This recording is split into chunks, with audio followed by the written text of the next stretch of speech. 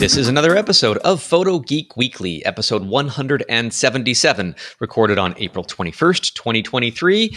And we're about to geek out with photo stuff news. Interesting stories that have come across the radar in the week. I'm your host, Don Komarechka, and joined with me this week is none other than my very good friend and fellow macro photographer, Stuart Wood. Stuart, it's been a while since you've been on. I think this is your now third occurrence on the podcast, and it's great to have you back. How are you? Yeah, I'm great, Don. Thanks for having me back. It is my third time on here. Number 3 is my favourite number, so we're going to kick it off on this episode, I think, because let's hope so. One of the stories is very close to my heart, so there's going to be some ranting. I look forward to those rants. But before we get into the stories, what have you been up to lately? Well, mostly, I've had my ups and downs, I'll redesign the studio, gone over to the MacBook. We could talk about that in the later part of the episode. And I'm mostly just been getting used to the new change. I'm waiting for spring, and now spring is here. I'm ill, so it's just a lot going on. It really is. Yeah, and it's a rainy day there for both of us. Yeah, it's really raining. I was planning on going out after the podcast, get some B-roll for some upcoming videos for the YouTube channel, but I'm not risking my equipment in this rain. So I might just do the podcast and then rest of the day off. Well, I don't blame you, but we got you here for this podcast, and with no hard out, I have no idea how long these rants are going to take, but I'm looking forward to them, especially because there's a recurring theme of the AI stuff, which we're going to touch on. We are going to talk all the way in the other direction back to film photography, video editing, and what tools people are using more frequently, and a nod to people that could possibly get money out of Facebook and its parent company Meta, as well as all sorts of other banterings and side conversations that come up as they usually do. So story number 1 is from actually all the stories are from Petapixel this week. Michael Zhang, who's one of the main editors there, posted something that I've seen on pretty much every platform, but Petapixel did a good job and has a follow-up on that too. Artist refuses prize after his AI image wins at top photo contest. Now, let's put this into perspective here. The photo contest is the World Photography Organization's Sony World Photography Awards. So Sony is one of the big sponsors of that. And it's one of the big ones. You've probably seen it talked about on many of the photo blogs and tertiary websites around the world. And there's a big prize, $5,000 and Sony camera equipment, and you get a trip to London for the award ceremony. So they make a big deal of it, and there's somewhat of a level of prestige with this. The Berlin-based, quote, photo media artist, note that the word photographer is not being used, Boris Eldagsen. Sorry, Boris, if I'm mispronouncing your name. Eldagsen submitted an image called The Electrician in the creative category of the 2023 Open Competition, and he won. The picture appears to be a portrait of 2 women captured with a photographic process from the early days of photography. But, fun twist, it's not a photograph. It is an AI-generated image, and there are signs there. The hands look weird. There's certain tropes that if you studied a lot of artificial like AI imagery, you'll notice that there's some commonalities that would stand out and be a bit peculiar to me in that regard. But before I opine further about this, what do you think about non-images winning image competitions, what we can do about that, and what Boris did as a result of his refusal to claim the prize? Yeah. We got to talk about the fact that he's done this to highlight the problem, and that he would like an AI area be made up for these competitions. Which that's good. That needs to be done, because there are some very good AI artists out there. Because there's a lot of misconception. People think you just type in what you want and the computer gives you what you want, and it's not like that. You've really got to know your prompts for the AI to get a good image out of it. I've been playing around with it, trying to make jumping spider images, and I get some good images, but they just look like illustrations. They don't look real for me.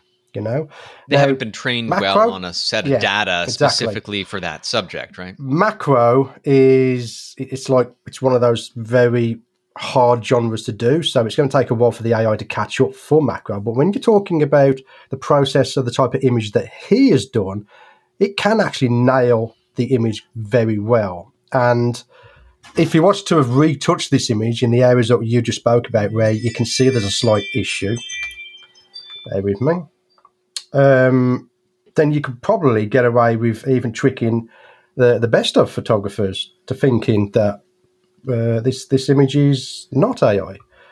But yeah, and my issue. One of the points that's important here, I just want to sneak one thing in about having an extra category for these competitions. I don't necessarily agree with that. That you can have AI-generated image competitions on their own. They should be their own separate entities. And if you're dealing with a photography contest, then I don't think it should be a category onto that, but something distinctly separate for its own categorization of art. Yeah, they can have a separate one. They could have, like this time of year could be the photo competition. And then maybe at the end of the summer, beginning of autumn, they could have the AI-generated world AI-generated competition, whatever they're going to call it, you know? I'm sure that there will be competitions from a number of different sources like this coming up in the future. Yeah, they're going to have to jump on this because it's very big, and it's made this type of image creation accessible to the everyday normal person who can't paint or can't draw. They're able to create images, you know. It's like we've talked before in private, there's to and fro's to this whole AI thing. But what I want to discuss is why were they so slow to jump onto the fact that this image was AI? You know, they didn't really talk about it, did they? There's a couple of things that I know certain competitions do that try to verify the credibility of the submissions. I've submitted my images to the Close-Up Photographer of the Year competition, and they're, I think, in their 4th or their 5th year. I think it's 5th. Mm-hmm. And one of my images got, not a major award, some sort of distinction was granted to it, but they asked me specifically for a raw file from that image. And it was the only one that was above the level of the shortlist. So I sent them high-resolution shortlist images, and there was, I think, a half dozen or so images that made that. One of them made a higher cut, and they verified that if they're going to put anything with an award on it, get the raw data, verify that that is a real image before you're allowed to move forward. And I think most photographic competitions should do that. In the case of this being film, agreed. Ask the guy to hold up the original film negative and, frame a picture. It's like, hey, yeah, it's real. This is, and yes, that too can be faked. But there has to be at least some level of verification for this. But what really gets me is what the SWPA, the Sony World Photography Awards, did is they didn't allow him to talk on stage, but he snuck onto the stage himself. And he voiced his distress about this particular scenario. And he said, as I have never been to a SWPA award ceremony, I expected to have a short moment on stage as an open competition category winner, the artist explains, but I didn't. He continues, they only asked the overall open competition winner on stage, and then they had a dinner break.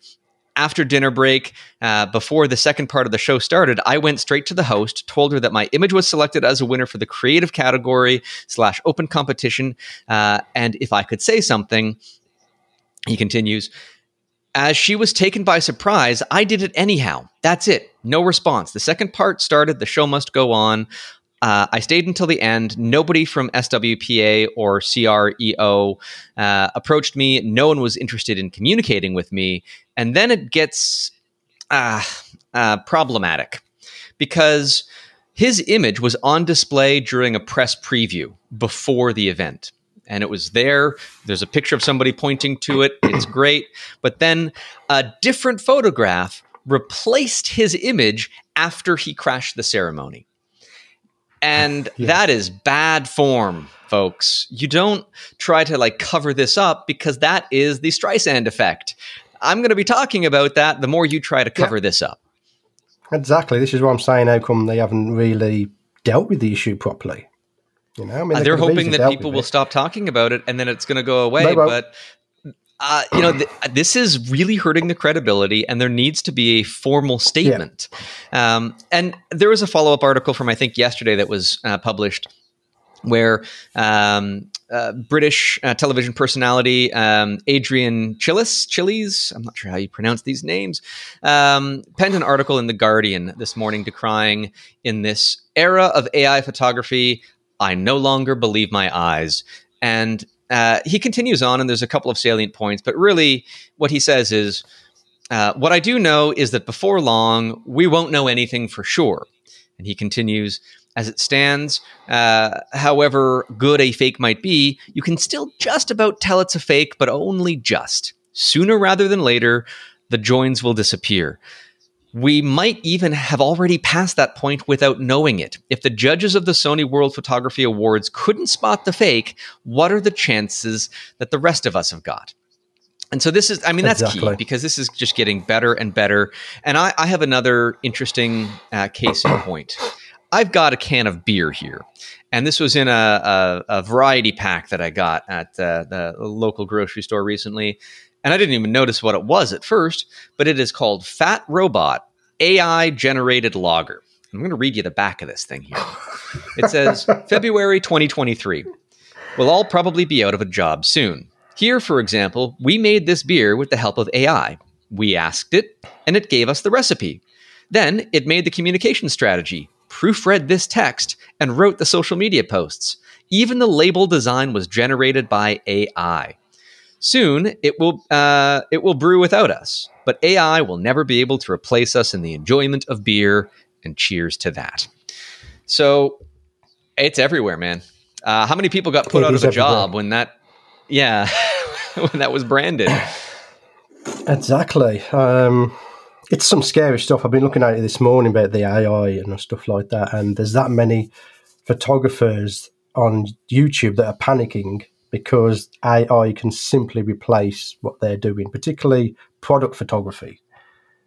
You know, you can type into an AI generator that you want this product placed in any type of scenario, and it'll do it for you. You haven't got to now hire an expensive product photographer to go out and do your product photography for your particular product. You know, it's some scary stuff. Yep. People are being made redundant. People are losing their jobs over this AI, which, let's be honest with you, once you've learnt the prompts, anyone can do it. You know, I've done a number of product photography jobs in the past. I don't know how many of them I will get in the future. You're right. That part of my business let's talk about this for an example. Snowflakes.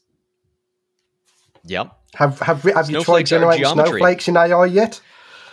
I haven't. I'd be possibly afraid of what it might come up with, because it's based on a known quality of physics and geometric patterns and so on. It is infinitely more complex than a simple image might be able to generate. And the value of my images is that they are real. And it's not just that it's a photograph of a snowflake. Hey, take a look at the snowflake. The value is that this was a real creation of nature that fell to the earth, and I'm not lying about it.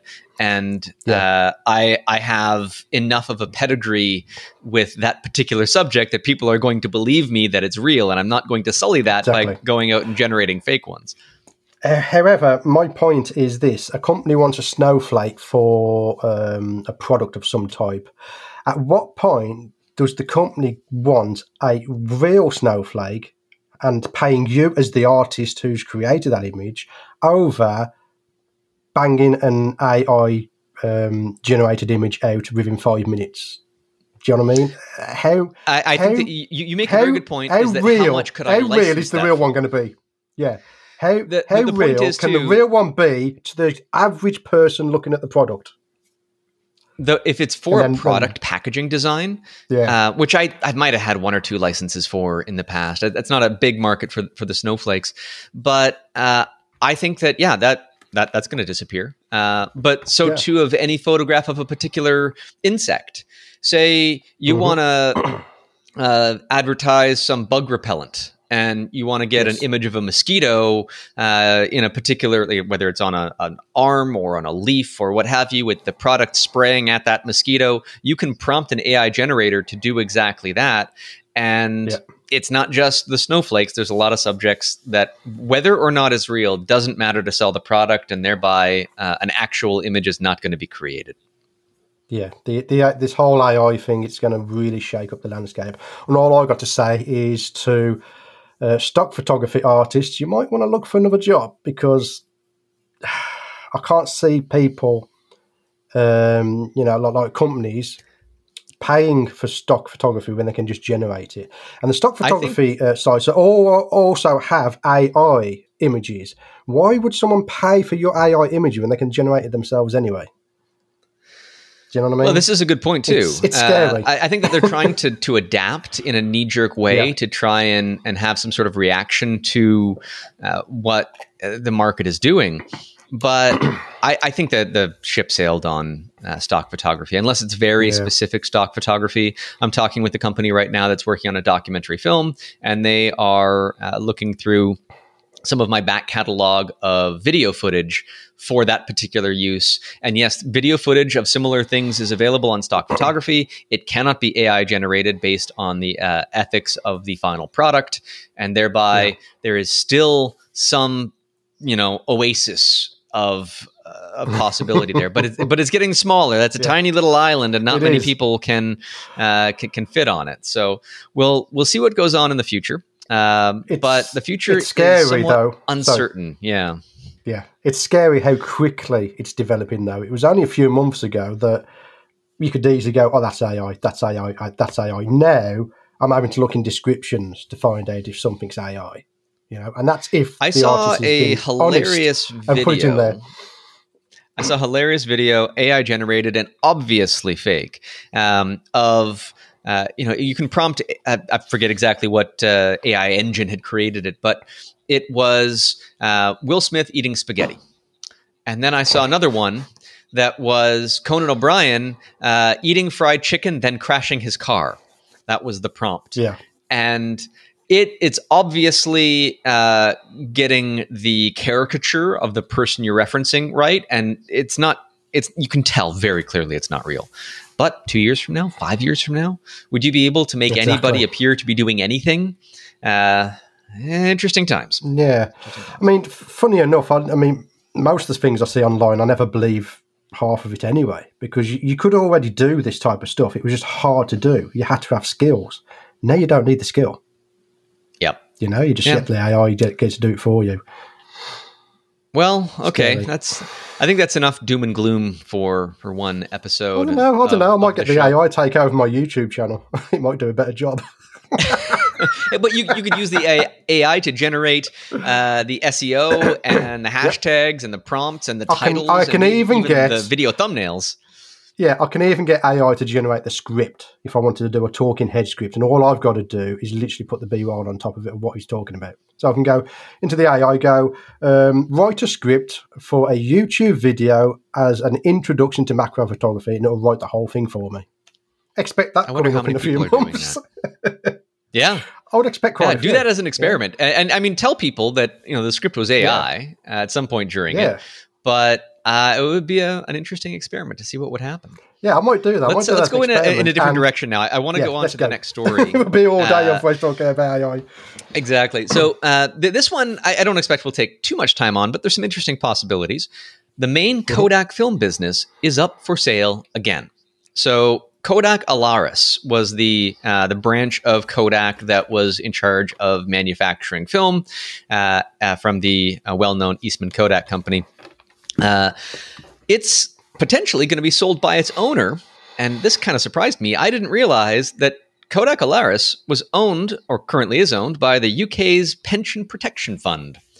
Interesting connection there. What? Turns out that during the bankruptcy in 2012, Kodak had owed the UK Kodak pension plan $2.8 billion at the time. So as part of the bankruptcy agreement, the UK's Pension Protection Fund now owns Kodak Alaris. Unusual parent for that company to be under, but that's just how it all shook out. And I'm sure that over the pandemic years, 2020, 2022, that range might not have been all that profitable. So, but they did post recently that there was a 29% increase in revenue. And so if this is a company that is rebounding a little bit, it looks good on paper to anybody that might be buying it to have an asset that is potentially going to be growing. But who is going to be in the market to buy Kodak? I don't know. It could be another photography company. You look at Ilford and they make black and white film. They don't touch the color stuff. But how much cash at hand do they have for any potential purchase? I'm not sure where this would go. I really hope it goes somewhere because we can't lose more film companies at this point in the game. Yeah. I don't know where it would go, to be honest with you. It'd have to be, maybe it'd be a big company, Sony. We got Nikon, Canon, maybe they might be interested, and then they could re-release a classic film camera. What's that classic Nikon one that everyone always wanted? I can't remember the name of it. It was a film camera. Oh, there was a lot of it really solid. Yeah, and it was an absolute Nikon, beast. F3 maybe? I can't. It could be something like that. I'm not certain. I don't know my old Nikons that well. I've got a whole box full of old Canon cameras, but not a single Nikon in that collection. But yeah, okay. Who benefits then from the sale of film? Could be the chemical manufacturers, and I really don't know who their parents are. It could be a company like Leica that wants to keep the allure of film alive. And I believe Leica has produced at least one film camera in the last little while. Or Ricoh that owns Pentax. That might be a potential viable, company. But all of this is just guessing. I have no idea who would be able to step up and take over Kodak Alaris or what they're asking for. And if someone does take over, will it be profitable or will it just go downhill again and get sold again? I mean, do you know anybody who's using film? I don't personally. I have. I've got film in my drawer right here. In fact, what have I got? I have got let's have a look. A package of Kodak Ektar 100. This is in the 120 medium format size. Got a whole box of this stuff. This stuff is worth its weight in gold right now. And so, do I know anybody? Yes, not me, because that box is still full, and I've had that box for over a year. And so it's my intent to use it. I hope it's not expired yet. It's expired. Okay. But it's still good. It's still good. I got fond memories of film. I mean, when you ask me generally when did I start photography, it was 2006, right? But I did dabble with film back in my school days, and I do actually distinctly remember taking a macro shot on film back in, you're talking 92, something like that. Now, you've got to remember, I'm a child, so don't crucify me, okay? But I was trying to take pictures of ants, and we put an extension tube onto my brother's film camera. Now, I can't remember the make of it. It wasn't one of the popular makes, but in order to get the can to sit still, I squished it one. As children keep would still. do. Yeah. As children do. So somewhere in my mum's house, there's a box full of photos, hopefully still there, and one of them is of a dead ant. I will admit to my childhood crimes as burning ants with magnifying glasses as well. I didn't realize how torturous.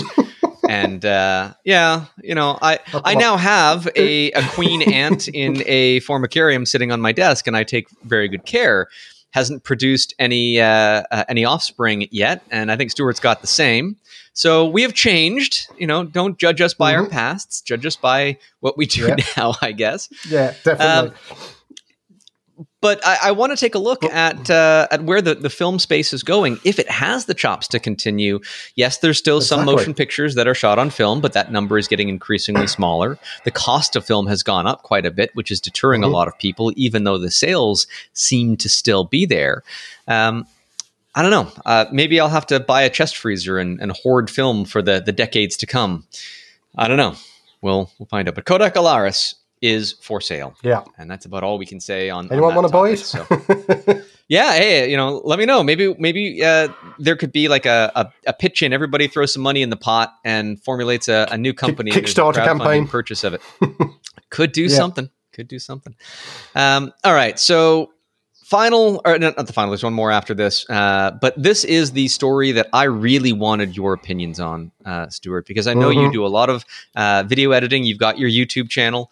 And I found this curious because as I read through this article, it was kind of countering the title of the article itself. The title is Why Video Editors Are Switching to DaVinci Resolve in Droves. And then it, carries on and says in one paragraph that the echo chamber isn't entirely accurate, as they never are, as much of the chatter comprises people trend jacking for views. So I guess that this transition to DaVinci Resolve is trending and people are creating videos saying, hey, I'm moving over to DaVinci Resolve too, even though that maybe not everybody is. But what do you use and why do you use it? I use DaVinci Resolve. And simple why? As I use it because it doesn't crash. It's as simple as that. I am an absolute big fanboy of Adobe Premiere. I learnt on it. I think it was the first Premiere Pro when it first came out. I love it. Absolutely love it. And when I was tinkering around with videos, that's my number one program that I went to. I then started YouTube. I then started paying for my Adobe subscription. And that's when things kind of change, is when you're forking out money for stuff. Because previously I took to the high seas, get a little free version of it. And you don't really moan. And I had some issues with it. And I went to the forums and they're like, well, if you've got a pirated version, it's going to crash out. So I buy the proper version and it still crashed out. And this is one of the main reasons people are switching. I switched because I distinctly remember the week I switched to DaVinci. I did a YouTube video. I was editing it, and typically I have a couple of tracks of video. So I've got my talking head video. Above there, I have my overhead camera, and then above there, I have my B-roll of whatever it is I'm talking about. If I'm talking about a lens, I film B-roll with the lens. That goes on top of the video, and that's what you see in the video. So you're talking 3 tracks minimum. And in one afternoon, Premiere crashed out 3 times in 1 hour. All different reasons as to why it crashed out. I've had it crash because my computer went to sleep. And it wakes up, and the entire project that I was working on, thankfully, it had saved an interim version of it behind the scenes, and I didn't lose too much. But I had gotten up to go and shoot some B-roll for something. Yeah. And I came back, the computer had fallen asleep, and when it awoken, everything was not okay, Adobe. Yeah. So, I get it that these are complex systems, though. Yeah. Right? And so with Premiere, you've got a lot of baggage and legacy that has to come through, and then you've got to modify that baggage to, be processed on a GPU versus the CPU, and have everything kind of layer upon layer on top of itself, and that's where you have problems that arise. It's not a valid excuse. It's just how it happens. Nope. And when when you have DaVinci come in, which is obviously newer because Adobe Premiere has been around for a long time, and while they have probably done some massive overhauls behind the scenes, that's probably part of the problem. I'll be honest with you, and I'll get onto that in a minute. But sorry to interrupt you. We need to talk about the history, though. We got to understand where people are coming from. A lot of the people are coming from Final Cut. I believe it's when Final Cut, I think it was 10 was released. They butchered the software, and a lot of video editors, particularly on the Mac systems, were very upset. So they took out a lot of really power user features. Right? They made it for the average person to get the most out of it. But the power users, they didn't want those changes. They did not like it. They didn't like it. So they all went over to Premiere. And this is where I'll get back to my statement about it being old, an old piece of software is probably what's the problem now. One of the bugs I had was I would lose my waveforms on the timeline. Now, I don't know about you when you do editing, but when I edit to the waveform. When I make a mistake, like if I was to make a mistake now, I would pause. There'd be a gap in the waveform, and I can see that on my timeline, and I can edit exactly where and cut exactly where I need to cut to put it all together. So when you lose your waveforms, you're like, well, I'm kind of blind. Yeah. But my issue was this. That bug was in there for 3 years. It's not like they fix that bug and then a new bug come along. That I could kind of put up with. It's annoying, but I could kind of put up with it. But when you're working with the same bug after 3 years, enough is enough. Do you know what I mean? And this is what a lot of people are saying, that the bugs they're having in Premiere are just not getting fixed. You know, they're releasing new features. You've got all this new AI stuff coming in there. You got all this AI audio cleanup that they're adding, but they're not going back and fixing these little bugs that stop you being creative. And if you are new to photography or videography, but I'm going to use photography as a parallel here. Yeah. If you're brand new to the photographic space, you don't have any knowledge of editors at all. Would you use Capture One, Luminar, On One Photo Raw, or Photoshop? Right? What are you going to go to first? Throw Lightroom into the mix too. But really, I just wanted to highlight the fact that Photoshop is, there's no argument that it is the most complicated and encumbered from past technologies tool on the market today. Well, maybe Corel Draw is there as well. But, you know, those old tools, they're harder to learn because of the baggage they bring with them. The newer ones use more intuitive interfaces, and they can break the mold of what the old used to be. And it's easier for new people that have no knowledge of how to work with any of the old software, can adapt themselves into this new, more intuitive environment that just flows better from a basic learning standpoint. Exactly. Now, when I switched, I put that video out, the one where it crashed out several times I put that out on a Thursday. I then made the decision to skip next week's video and learn DaVinci. I downloaded it Friday at 11 o'clock. I was fully transitioned by 6 o'clock that day. So it took you 7 hours. And 7 hours to transfer everything over. And I'm not talking about just learning the interface. I learn the interface as I go along. You know, if I come across an edit I'm doing, I'm like, oh, I don't know how to do this. I'll learn it. It's mostly getting all my intro over because they was all based on Premiere graphic files. So they're not actually pre-rendered. Then you can go in there, you can change the titles and all that. So I have to transfer all that over, get over my all my lower thirds and all that stuff. Yeah, it took me just a couple of hours to learn DaVinci. Now, granted, I already knew editing software from learning Premiere. But let me put this into as perspective for anyone who's out there who's new to video editing. You got on the left side is Adobe Premiere, which to get it, you have to pay a minimum of £20 a month for that. If you have the whole Creative Suite, it's something like £50 to £55 per month, and it will crash out on a regular basis. And then on the right-hand side, you've got DaVinci Resolve that is free and doesn't crash out. And the other point I wanted to make out as well is with DaVinci, you've got a feature called Live Save, which every time you click a button or alter something, it saves the project. You don't even see any slowdown with it saving. But if, for instance, it was to crash out, you load it back up into the exact same position you was when it crashed.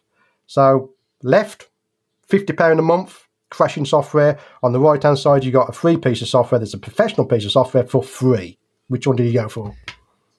Exactly. I couldn't have said it better myself. So if you are looking for video in the future, it's one less reason why I need to depend on the Adobe Creative Suite. I still have the full package that has everything, but I don't think that if I was to do a big project, a big video project, I would use DaVinci Resolve. I'd use that project, forgive me for saying my words backwards, I'd use that project as a reason to learn DaVinci Resolve, and then that would...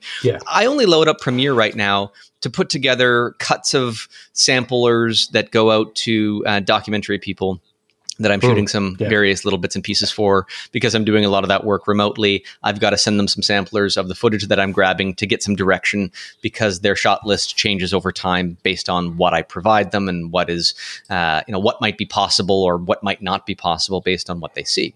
And that's the only use that I really have of Premiere right now. And I don't think I'm going to use it for anything else, because it's just, like you said, buggy, old, and expensive. Yeah.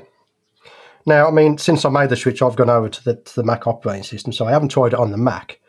But when I was looking at the article, I realised a lot of these creators that are switching to DaVinci are on Mac. So one of the excuses someone told me was it's because you're on Windows, it's less stable on Windows, and obviously that can't be true if all these creators are switching over to DaVinci. Well, let's talk about this for a second, like it. Because you recently switched from a PC, and you've been custom building PCs for years, many years, and you've just made the switch in utter disgust, frustration, and just you basically threw in the towel and bought a Mac. How's that transition been for you? Probably the very easiest transition I've ever made, because it just works. You ask it to do something, it does it. I'm working on a video for my YouTube channel as to it's going to be like, why I switched to the Mac, and I would love to have some bad points on there, but so far I've not found any. From a creative, battery life is good, performance is good. Yeah. Battery life is good, performance is good. I did a big project, and let's talk about the MacBook before I say that. So I'm using a refurbished MacBook 14-inch M1 Max with 32 cores in there. It's got 64 gig of memory and a 2 terabyte hard drive. And I did this big project, which is for my YouTube and that, and I only used 60% of the resources. So it's got the overhead, considering it's a laptop. It does. Well, and of course the M2s are better whenever the M3s or whatever replaces that. It'll just keep getting better. It'll just get better. But for me, it's not the power. Sorry? Yeah, no, continue. It's not the power, it's the stability, right? Yeah, it's the stability. It's the software that's on it. Apple limit you from doing certain stuff. You can't really configure it like you would do a Windows machine. And a lot of people don't like it. It's the same as on Android phones. You can't jailbreak or sideload software. And the reason why that's there is because that's what makes it stable. Case in point, right? Now, the viewers can't see this, but I'm pointing over to my desk. I've got a Wacom tablet over there, and it's never worked from day one. You load it up into Photoshop, and the pressure sensitivity is just gone, and you had to create a configuration file, a custom configuration file that you had to put into Photoshop to make Photoshop recognize that you've got a Wacom tablet and the pressure sensitivity has to work. I'm just like, are you talking? This is Wacom. That's this frustrating. Is a big company.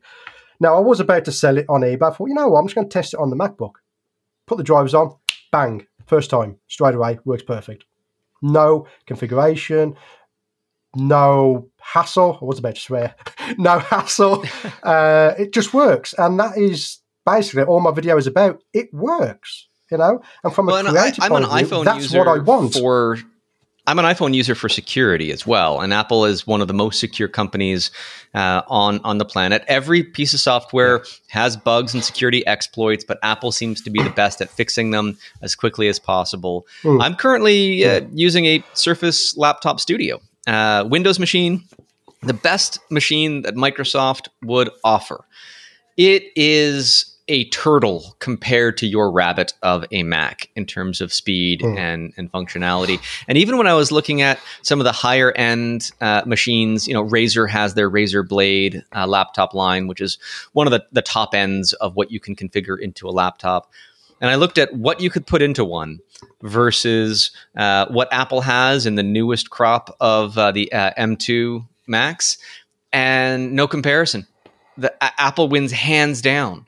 And so I think that might be what I gravitate towards the next time. And I hope this laptop lasts me for a few years still. I don't like to refresh my technology too quickly. But when it does come time that it's no longer able to keep up with things, I'm going to look into the Apple space. Yeah. So going back to the story of creatives leaving, and I want to address Adobe directly. Now, I don't think they'll be listening, but if they do, have a listen to this, right? DaVinci has bugs. Like you said, all software have bugs. I had a bug several months ago where every time there's a cut on my timeline, you'd hear a click with the audio, go click, click, click. 2 days it took them to fix that. I'm still waiting 3 years for them to fix the bug that I had in Premiere. Do you know what I mean? So I love when software companies are responsive. I'm not going to go on the side that DaVinci is bug-free. It's not bug-free. It has its issues, but they get fixed. And that's what convinced me to stay with DaVinci, because I was really faithful to Premiere. I held out for a long time, and the bugs just kept coming and coming and coming. And in the end, I just caved in, and I had to switch to DaVinci. And DaVinci also, they have a paid version, which is called DaVinci Studio, and you only pay a one-time fee for that. You're not subscription-based as well. That's another reason why these creatives are looking at DaVinci. You know, that you're getting a world-class leading piece of software for one payment, and you know, you versus that compared to the buggy Adobe stuff that you have to pay for.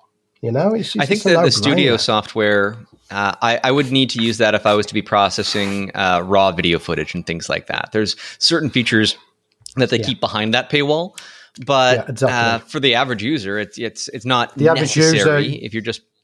Yeah, if you're doing YouTube, you don't need the studio version, because unless you're doing like high-end edits with all this noise reduction and blurs and stuff like that, you don't need it. Not for YouTube, you know. Right. But again, where can people find your YouTube channel and what's there? If you go to YouTube, you can type in Stuart Wood, you'll find me there, or you can use the @StuartWoodArt in the YouTube search bar, and it'll come up with my channel. And STEW. STEW. Right? Stuart, not Stuart. That's right. Yeah. Okay, so good for that plug, and I really encourage people to go and check out the content that you produce. There's some great videos there. You're a very humble and informative teacher when you're showing people how to do certain things, and I love the style as that comes across, which is nice. Before we leave that particular article, all I'll say is if you're on the fence about trying DaVinci, just try it. It's free. You're not going to lose nothing. You'll lose some time, but hey, we waste our time on so many different things these days anyhow. That's a good thing to waste your time on. Definitely. And what it might not amount to much for a lot of people, and it doesn't apply to Stuart or myself who are not Americans, but this story came across my radar, and it does possibly lend into a greater conversation about social media in general. The title is, "Do You Use Facebook? Meta May Owe You Money." And this has to do with a class action lawsuit that has everything to do with basically taking your privacy for granted on the platform. There is a $725 million settlement, quote, to avoid the costs and risks of a trial. And what's this about? Stuart, do you remember Cambridge Analytica? I don't, unfortunately. So this is during, so this is, there was a big scandal where Cambridge Analytica, which is a data mining firm, they used that was used by the Donald Trump presidential campaign. They had taken data from up to 87 million Facebook users via a personality quiz in order to target voters. So this was in gross violation of the Facebook terms. And it basically did the company under, Cambridge Analytica, and now Facebook is facing this lawsuit. But because it's a class action, anybody that has used Facebook that's American between May 24th of 2007 and December 22nd of 2022, you can. The link is here in the article on Petapixel. I tried to plug in my address, but I'm not American, so it wouldn't let that go through. Just for those of you in the US, sign up for this. You're probably not going to get a lot, but not everybody is going to sign up for it. So you'll get a chunk of that $725 million settlement by putting your name in there, which is so ironic because this is about you providing unknowingly just information about yourself and violating your privacy. And in order to redeem yourself, you now have to go and fill out a form with all of your personal private details to join the class action lawsuit. It seems somewhat ironic, but let's talk about social media. I laughed that hard, my earbuds fell out. In social media, we've got this world where we are the product, and I think we all have to realize that, where if you're using the platform and you're not paying for it, then you are the point of monetization at the end of the day. And that's true of pretty much every platform. Where, Stuart, do you find the greatest audience engagement on social media. For me, I've got a big audience on Facebook, so they tend to still interact, but it definitely is an older skewed demographic. Yeah, my biggest audience is on YouTube. But yeah, Instagram, that was pretty good for getting reactions. But the problem with YouTube is most of the reactions you get is if you make a mistake. People love to point out mistakes in the videos. Have you thought of intentionally putting mistakes in order to I've done a couple. Engagement? I've actually done a couple. Yeah, and I'm afraid and ashamed to say this, it works. Human psychology is very fragile. Yeah, you can put together the perfect video that's technically accurate, and it won't get as much engagement as one that's got a mistake in it. You can do a spelling mistake or misquote something, and they'll all be in the comments telling you because they want to be helpful, and that's very great. But every single comment boosts engagement of that particular video, therefore they push the video even more. Yeah, now, I'm not saying go and do that on purpose, but from time to time I might make a slight mistake. Oh, you make the mistake and say, let's just leave it in there. That's okay. Doesn't need to be most fixed. Of the time, the people in the comments will correct me. Most of the time, it could be a mistake that I've done that can't be fixed with either B-roll or voiceover, and I'll just go, you know what I was talking about. Just leave it in there. Yeah. There's a couple of famous quotes that I like. Even when I was writing my book, I put a couple of quotes here and there. And I made a clear point to state that, this particular quote is often miscredited to this man when substantially the identical thing was said by this guy 50 years earlier. And that's the version of that we're going to go to. So it's like the quote from Star Trek, "Beam me up, Scotty." It was never actually said in the show. And when you say that to a true Trekkie, they love to correct you on that one. Do you know what I mean? Yeah, well, you'll have all kinds of Vader conversations. Never said, "Luke, I am your father." Right? Exactly. But we remember it like that, though, don't we? We do. We do. Yeah.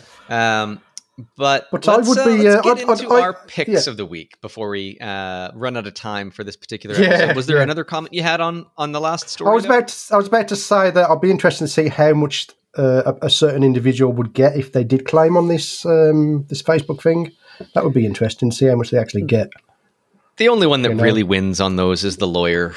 Exactly. They're going to take the truckload of money of their part of it, and everybody's going to get the scraps that's left over. But if anybody does get in on that, let me know what they cut you a check for. We'll see. We'll follow up with that when the time comes, and who knows how long that'll be. So, picks of the week. Stuart, you don't actually have a link for me, but you sent me a whole bunch of pictures of a DIY project that you're working on, and it's something that most people might have the ingredients to do themselves. Yeah, I would say if we talk about yours first, because then mine can lead on to that. It's kind of the same type of subject about lighting.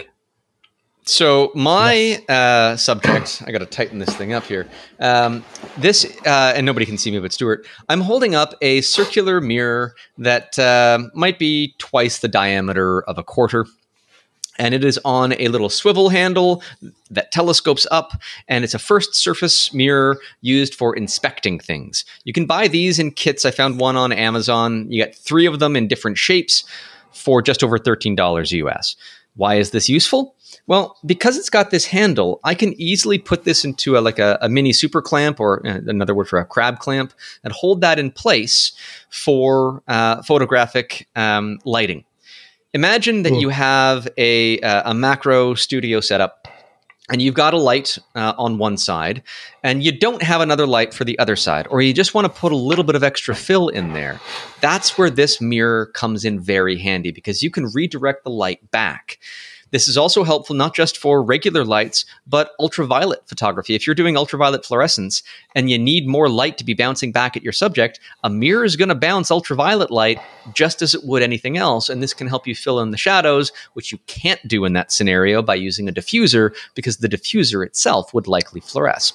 So these little handheld mirrors, and it's helpful that you can get ones that are first surface. You can get some that aren't. The first surface ones are like a dentist mirror. And that's where the reflective surface is on top of the glass, not on the bottom of it. And it makes it more fragile as a result. I can't tell which one I'm linking to in the Amazon quick article because I don't actually own those ones. And oftentimes it's not said what side the reflective surface is on. But if it is on the surface closest to the air and not on the back, then it works as a wonderful stage to place your subject on and to get a really nice reflection of that subject without having a double reflection, one from the mirror and one from the glass. Which is very irritating. It is irritating. It is. So these mirrors are really helpful and really inexpensive. And if you've got a macro photography studio or any close-up work that you do, they're very compact. And I would keep one of these in my camera bag pretty much at all times from now on. So just a fun little lighting gadget that's not marketed to photographers. If it was, it would cost a heck of a lot more than $13. As photography equipment always has a premium on it. So get some of them and let me know what you think when you do. Stuart, what do you got? Yeah. So staying with the subject of lighting. So I know the viewers can't see this, but I know you can see me. I'm using a Relight Ninja 402 here with a softbox here. I mean, the softbox alone costs quite a bit of money because we all know light is key when you're doing any type of photography or videography work. Now, that wasn't always the case. So when I started off on my YouTube channel, I started off on a budget. I had a little light, I'd say about 8 inches, I'd say it is, off Amazon. Really budget friendly. And that's what gets me onto my pick for this episode, and that is old TVs and monitors. Now, the LCD TV, as you know, they are LED backlit. But when you strip down a TV or a monitor, there's only one strip of LEDs in most of the common forms of LED backlit TVs. And how they get the light is through 3 layers of surface that's between the light and the LCD panel. And that's what you want. That's the target that you're after. Now, I've emailed Dom some pictures that you can put up onto the website. If you are interested in this more, you can go and take a look at this. And every broken LCD TV or monitor I have, I strip these out because they are absolutely fantastic as a diffusion material. They are fantastic because one layer, I don't know the actual scientific names for these layers, but one layer is a diffusion layer. One of the other layers is like a light focusing layer. So your LEDs are typically at the top of the TV. They come down and then they bounce through these layers and they focus the light towards the LCD, which lights up your TV. And it does the same thing for light for macro videography. You can create soft, beautiful lighting at a fraction of a cost because you're just using these sheets that you get out of these TVs, and they're absolutely fantastic. Now, as you know, I've been doing this several years and I'm still stripping these layers out of TVs because they are a great diffusion material. I don't know if you've tried it yourself. Have you tried? I haven't. No. Well, I mean, my Asus ProArt monitors tend to last a while, and when they break, I wouldn't really want to be tearing something like that apart. Yeah, if I could possibly get it fixed because they're pricey. Yeah, if you go on Facebook, generally you can find a broken 42-inch TV for £20 or something like that. I see that as a 42-inch diffuser for any type of light. So I put the sheets together, I gaffer tape around the edges, and in the examples I've showed you, that's actually the background of my B-roll that I've been using. I have a light behind it. These panels focus the light straight through. They diffuse it, and it just looks beautiful. And what I was doing in the early days... kudos to recycling, because that would go to a landfill. And, yes, you can recycle the electronics, and you can take the gold out of that, and there's people that do that type of stuff. But those, the parts of the LCD panel itself that you're using would never be recycled any other way. Exactly. And the quality of the light that comes out of it is beautiful. I mean, you've probably used tracing paper before in the past. It's better than tracing paper for diffusing the light. And it's, like I said, it's really budget friendly. So if you're just starting out and you're getting into macro videography, take a look at some old TVs, take those diffusion panels out, put them in between your light and your subject, and you can get beautiful, beautiful light. And I'm actually looking for another TV. I'm not going to look at my TV over there. I might replace that soon because I want to develop the diffuser I use on my YouTube channel. I want to make that out of that material. and I'm going to How have a go. How flexible is that material? To see. It's very flexible. You can literally just fold it. It's like tracing paper. So, like, I could fold it into like a semicircle, and then have that as a diffuser, completely encompassing a subject that's underneath it. Yes, very cool. Yeah, it's very, very cool stuff to work with. And bonus, you would have the fun of getting to take something apart. I've always loved taking things apart with no intention of putting it back together functional. No. It never goes back together again, you know. But again, you know, if you've got an old TV or monitor that's, you know, it's got a cracked screen, for instance, because the LCD part that's cracked, you don't actually use that. It's behind there. It's between the LEDs and your screen. You've got 3 little panels. Again, I can't remember the actual technical name of these layers, but grab them, put them into a frame. You can use a picture frame, anything like that, and you'll have yourself a beautiful diffuser for your light.